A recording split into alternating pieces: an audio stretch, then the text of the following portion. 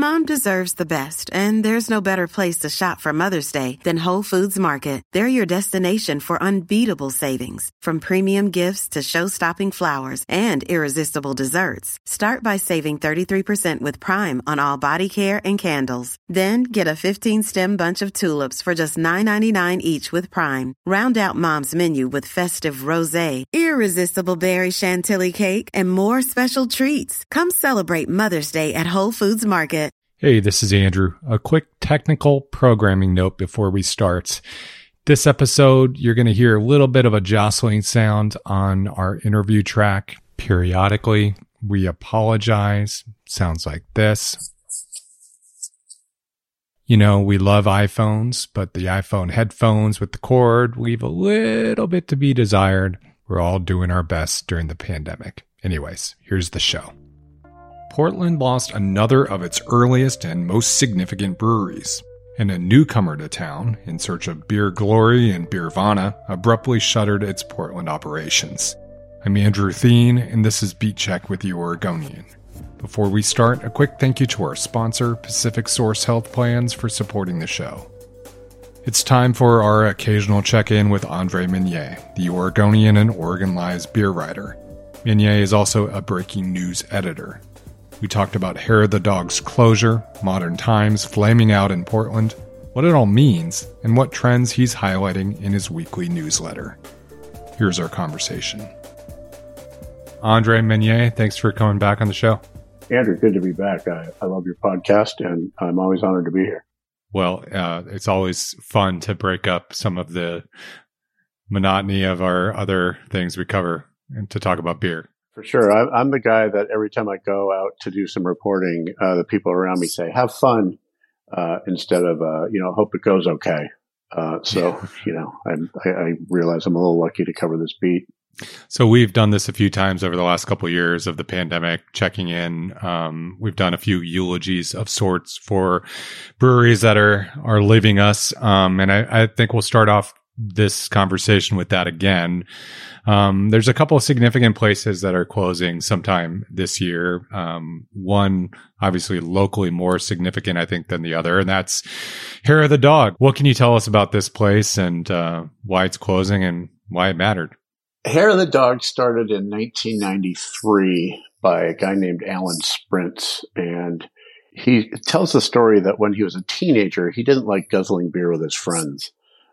He didn't like feeling full. And so when he started making beer, he thought, I'm going to make higher alcohol beer that is, bigger and bolder and badder.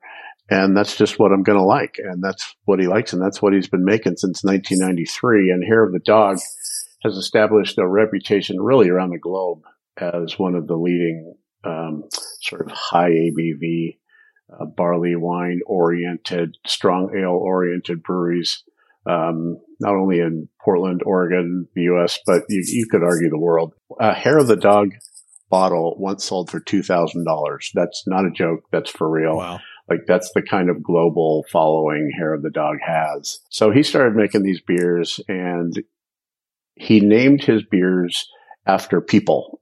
He kind of wanted to break away from the classic naming convention of geography and animals and, the fauna of whatever terroir you're in. And so his first sort of famous beers were Adam and Fred. And I wrote in my newsletter about how when I moved to Portland in 1998, I saw these beers on the board at this bar I would go to near the Oregonian after work. And I was like, Adam and Fred, Hair of the Dog, that does not sound good. And so I asked the bartender about them, and he said, yeah, they're real high ABV. They're strong ales. They're not for the faint of heart. And I didn't try them, and I didn't try them. And then I finally tried them. I was like, holy mackerel, what is that? And it was a lot. And I didn't really like them at the time. But here I am 24 years later or whatever it is. And I love Hair of the Dog. I mean, I literally can't get to the tap room enough. OPIA, I believe they pronounce it Opia, was a chocolate bourbon barrel-aged stout aged on tart cherries that they released in December. And oh my God, Andrew, It was the best beer I had all year. It was unbelievable. And the base beer was just this straight up chocolate bourbon barrel stout. It was ridiculously good. So to make a long story short, it's closing. Alan is retiring. And he's not going to sell the brewery. He's not going to let anybody carry it on. He's just shutting it down. He's going to hang on to the name, and he's going to do collaborations with other breweries. And the tap room will close in summer, and it's the worst news I've ever written about. Okay, that's exaggeration, but it's really bad. So you answered a couple of my questions there. Well, you didn't answer. You gave a nod to some of my questions there in terms of, I feel like we're used to, or maybe it's a recency bias thing, but Ken's Pizza is going to live on without Ken. Why does Hair of the Dog not live on in its little Central East Side spot there, right? When you, by the off ramps off of the interstate, without Alan? There's no missing it there when you get off the freeway, is there? You look up and the big letters, Hair of the Dog, the big brown building. I think the shortest answer to that is that this was his vision. He's incredibly creative. I would say I don't want to put too many superlatives on this, but he's just an incredibly talented brewer. He makes all these beers by hand. His kids have been helping him over the years, but they've all got their own interests. I haven't talked to him specifically about this, but I think probably none of them want to take it on. It's a lot of work every day. And Hair of the Dog has such a reputation that I think it's just who he is. And I think giving it to someone else, even if it's his son who's brewing in the brew house these days, maybe that just doesn't feel right to him. And it has its legacy, and that's how he kind of wants to go out, like he's the Wayne Gretzky of beer, right? He just wants to retire on his own terms and have his records and have his legacy and ride off. Always with the Canadian, sticking with the hockey reference. So we'll allow it though. I'll give you an assist here, Andre, and say, we won't ask you to delve more into your story. You got to subscribe to Oregon Brews and News. That's the newsletter that Andre puts together every week. OregonLive.com/newsletters. Subscribe, and you can get a little more detail on kind of the interesting connections between the Oregonian and Hair of the Dog that you can find in that pub as well. So before we leave Alan's business there, so like when you look back at the history of craft brew, for that, whatever that phrase means, here in the Portland area, what is, where does this stand when you look at, the Bridgeports and the Widmers and the, the other giants of the industry? I think it's the one that's sort of the niche sleeper. You talk to anybody across the country, they're probably going to have heard of, people who are in the know about craft beer or just casual craft beer fans. They're going to have heard of Widmer. They're probably going to have heard of Bridgeport, Deschutes, maybe Portland Brewing, McMenamins. Those are kind of the heavy hitter names. Hair of the Dog, I wouldn't say it's flown under the radar, but it's such a maker of niche style beers that it's just not for everybody. The beers, they're barley wines, they're strong ales, they're imperial stouts. They do offer one or two lighter beers, but you're not going to go in there and have a session, right? And so I think they're not going to be as widely known unless you know about them and they're what you seek. That said, I think they're in the pantheon. I don't think you can talk about Portland's greatest breweries since the craft beer movement started in the mid 80s in earnest here without including Hair of the Dog Brewing. Well, that's a beautiful eulogy for a place that I've had a few pints at, and you should get down there before it's gone. Just to jump in there, he said that it's going to close sometime this summer. He hasn't put a date on it yet. So, don't count on June, but don't count on August either, somewhere in between. Don't wait. Let's pivot to another closure that was interesting last week. This is a brewery that kind of fits another trend that we've had in the last, 10 years or so of a out-of-towner setting down roots or trying to in the Portland area, and that's Modern Times. What happened here? To be blunt, I think their eyes were bigger than their stomach, or whatever that phrase is. Eyes are bigger than their beers. they had this massive expansion 2, 3, 4 years ago. Time is such a blur anymore over the past 2 years, but they opened up tap rooms here, Oakland, LA. I can't remember where the fourth one.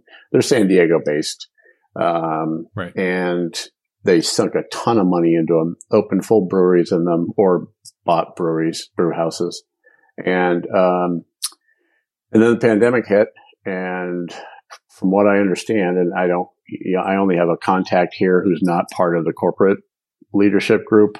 He just runs the pub here.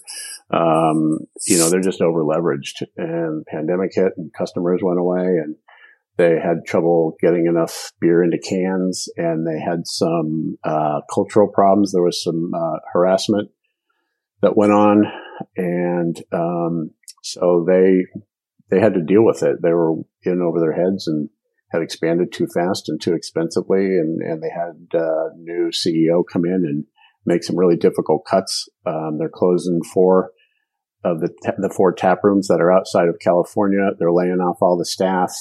It's ugly.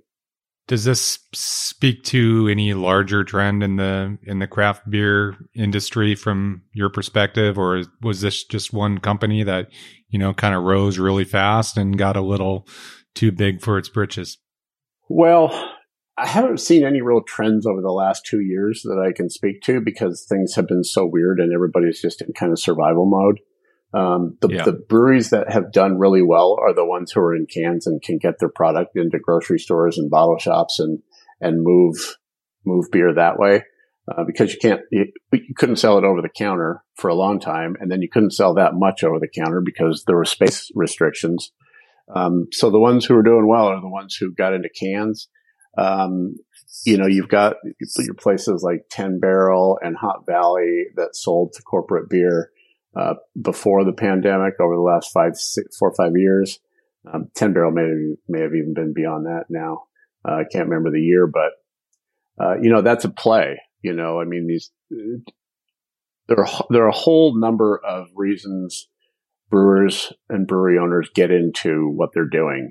Some want to be a Montevilla Brewing or a Threshold Brewing, small breweries where the owner is the brewer and they pour the beers and they love it and they love meeting the community, and they love interacting. And then other people buy it and they immediately want to go big, and that's their business plan. And from everything I know about Hop Valley, that was the plan. They expanded quickly. They sank a ton of money into it. They had big backers. And then when the time was right, along came Miller Coors, and off they were, and they were rich. And but it wasn't a microbrewery anymore. It wasn't a craft brewery. So it's I don't know what Modern Times' plan was. If they had wanted to be one of those success stories, air quote success stories, but right. It kind of turned on them. Yeah, and it's impossible to know whether if they were, instead of their spot there on Morrison, if they were a few blocks down where the Green Dragon is in Southeast, maybe had more outdoor seating available, and maybe they would have weathered the storm, or maybe not. They moved into the old Commons Brewery. And I talk about this in my newsletter. I never really felt like I bonded with Modern Times, and I don't know if it's because they brought a California glitzy gold streamer tap room into Portland, which I felt was out of step here. A lot of people liked it. I mean, they were busy a lot, but it just never felt comfortable to me. I also may have just been mad that the Commons was gone, because I love the Commons Brewery, which they moved into. But they bought another half of that same block, and they opened a big outdoor space up top. I mean, it was pretty spacious up there. I think they had the room to be outdoors. They may have been in a better position as other breweries that were trying to build parklets or, whatever those street ones are called. But I just think their problem was bigger than just not being able to have outdoor spaces. Fair enough. And I wasn't aware of that outdoor space, but I guess I probably could have read that if I subscribed to your newsletter. Yeah, no, the newsletter is good because, you get perspective on things. You don't just get straight, news stories about what's going on. I talk about my experiences at different places, the history of places, kind of the ins and outs of them. And it's probably 5 or 6 different little news nuggets in every newsletter every Thursday. And it's a free email subscription. So yeah, sign up. Well, let's take a quick break and we'll come back and talk a little bit more with Andre Meunier, who is a breaking news editor at the Oregonian and Oregon Live and is our resident beer writer, critic extraordinaire.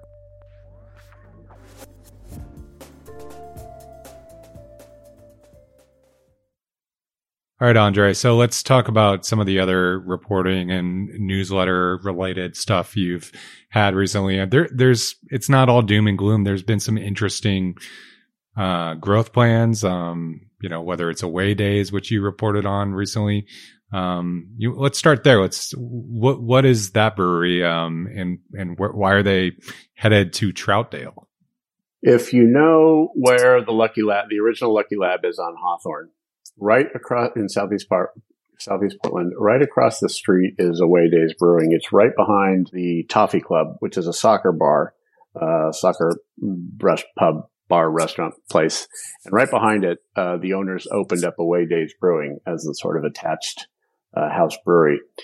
And it is making beers that are sort of the English tradition, a little lower ABV, kind of old world styles, but also really compelling Northwest IPAs.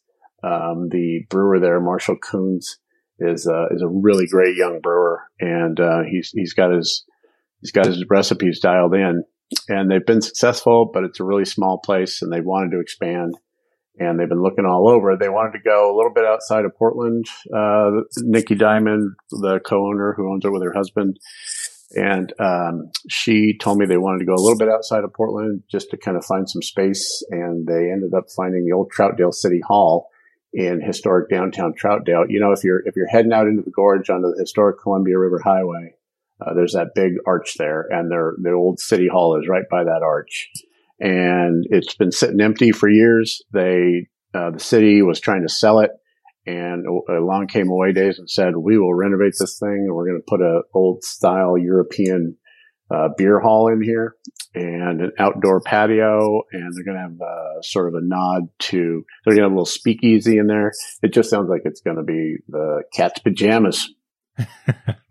I haven't heard that one before. Cat's Meow. Yeah, I'm familiar with. That's my dad coming through. All right. So this is another example of breweries,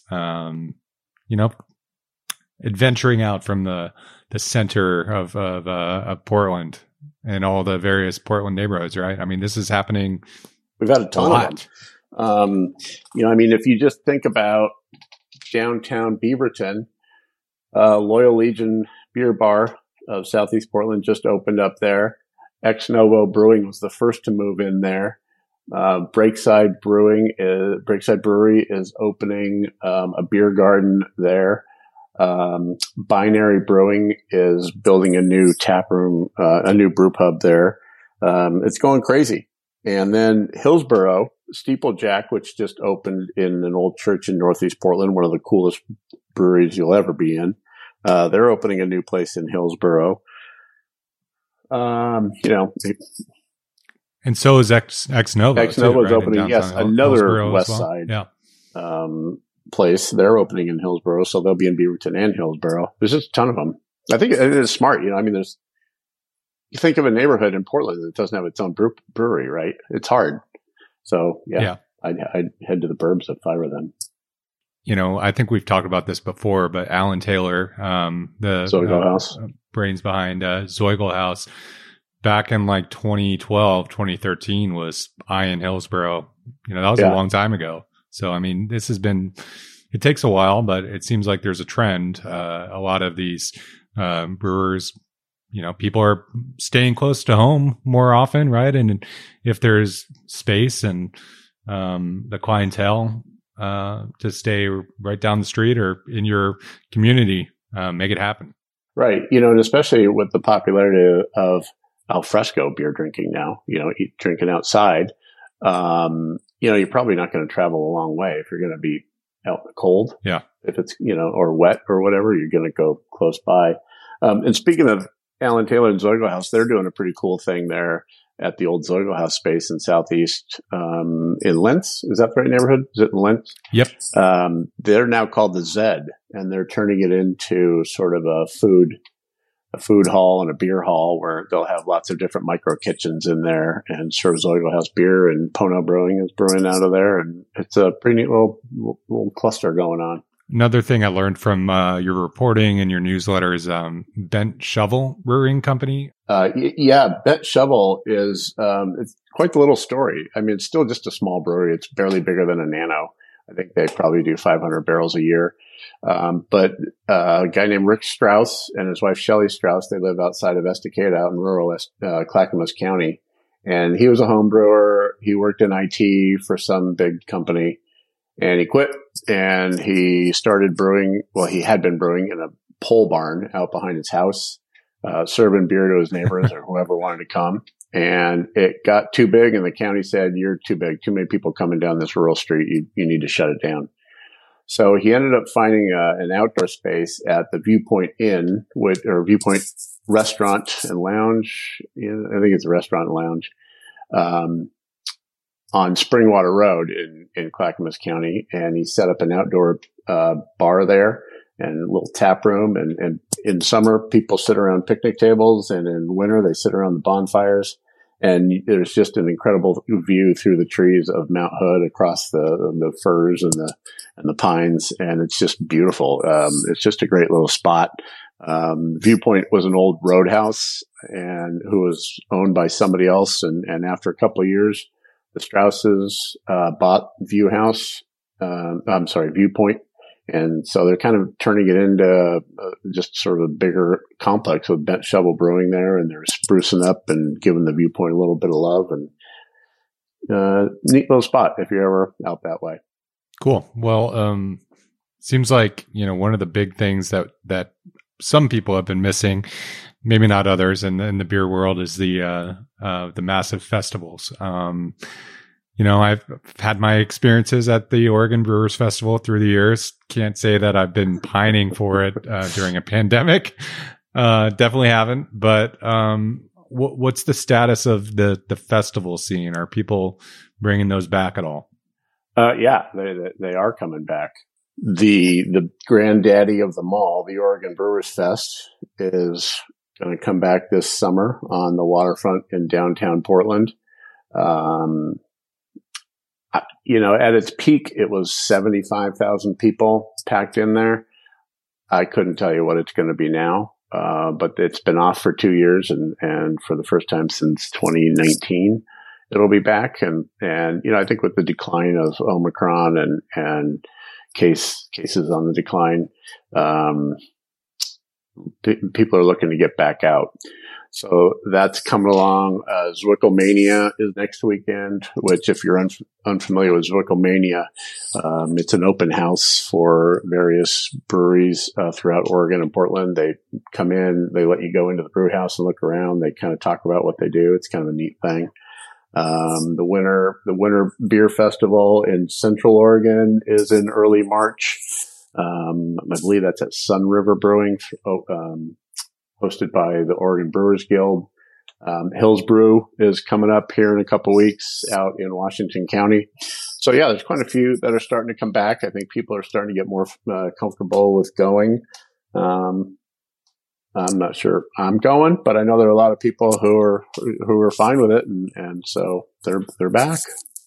Well, before I let you go, anything else that's going on in the industry or in the beer scene that you'd want to touch on? Yeah. Let's see what's going on out there. Well, Brewery 26 just opened up in Central Industrial East Side. If you know where Doug Fir is and the Jupiter Hotel, yes, they're right behind that on 9th. Andy Shaw is the owner of that. They had a tap room out on Division, I believe it was, and they're shutting that down. And he just opened up a new brew pub and tap room there in the east side. It's really cool. It's just down the street from a lot of places. The Moon Room, which Ecliptic just opened up in the old base camp space. Base camp shut down early in the pandemic, and it's near Loyal Legion. And then the old Burnside brewing space, which became Mikkeller 3 years ago, Mikkeller flamed out. And now the owner of Culmination, Tomas Slider, has a new partner. He still has Culmination, but he's opening up Fracture Brewing, and they're brewing out of the old Burnside space where Mikkeller was. Mikkeller's gone. And they're going to be brewing sort of collaborations with breweries internationally. And he's also going to be brewing some beers for Chef's Table, which owns Loyal Legion and a restaurant group. They're going to be brewing for them. So that's Fracture, and Slider is an incredible brewer. Culmination was one of my top 5 breweries a couple of years ago, still is top level. And let's see, what else am I writing about? Oh, I'm going to be writing about Shebrew. This is one of my favorite stories to write about every year. It's Shebrew is a festival, speaking of festivals, that features women brewers, and that various women brewers from throughout Portland and Oregon and I think really the Northwest brew beers for the festival. The festival is held the first weekend of March every year to celebrate Women's History Month. This year it's on March 6th. I believe that's a Sunday. You can learn a bunch more about it if you go to shebrew.beer. You get all the details, but it's a really cool event. The women are incredible brewers. They also have a women's home brewing contest that's judged at the festival. Always a really cool thing to go to, and I love writing about it. So look for that at OregonLive.com/beer and in my newsletters as well. I'm a shameless plugger, Andrew. Shameless. Do it. And cross promotion here. If you listen to Peak Northwest and heard Andre talk about Cascade Locks, he talked about a excellent brewery in Cascade Locks, which has a new brewer who is a woman who is one of the best brewers around. So maybe you can find her stuff at Shebrew. Yeah, Jen. I'm not sure if Jen is participating in Shebrew because I don't have the entire list of beers and participants yet, but certainly is possible. Certainly is possible. Otherwise, just stop at Thunder Island Brewing when you're out there and test the wares regardless. Yep, she's a great brewer. Okay, so what else? But lastly, just top 5 beers that are on deck in your fridge or on your tap list if you're heading out. Wow. Well, I just popped into Chuckanut Brewery's Peanut Tap Room in Southeast Portland. Speaking of places that just opened, Chuckanut is a Washington State brewery, originally from Bellingham. Is that right? Yep. That's where Chuckanut Bay is. Yeah. And they've got to be the most awarded Great American Beer Festival brewery of all time. I mean, they just constantly rake in medals. They do European style lagers, and their Pilsner to me is as perfect as it gets. To me, it's my favorite Pilsner. And I just might have snuck by there the other day and bought 2 6-packs of Chuckanut Pilsner. So I'm looking forward to having a couple of those. I've also got on tap a trip to Stout Month on Sunday and Fort George Brewery in Astoria, and I'm going to buy a few bottles of Matryoshka, which is their imperial stout that they do a whole bunch of bottle variants on. So I'm looking forward to seeing what's going on with that. Volatile Substance from Von Ebert Brewing is one of my favorite IPAs of all time, and they are just releasing a fresh hop, which is oddly timed, but they are doing it. They're releasing a fresh hop, so I'm really looking forward to that. I don't know how many that is, but that's a few. That's good enough. We'll leave it at that. All right, Andre, thanks so much for taking time to talk, and for all your work on the newsletter and shepherding our incredible breaking news team. So thanks for everything you do.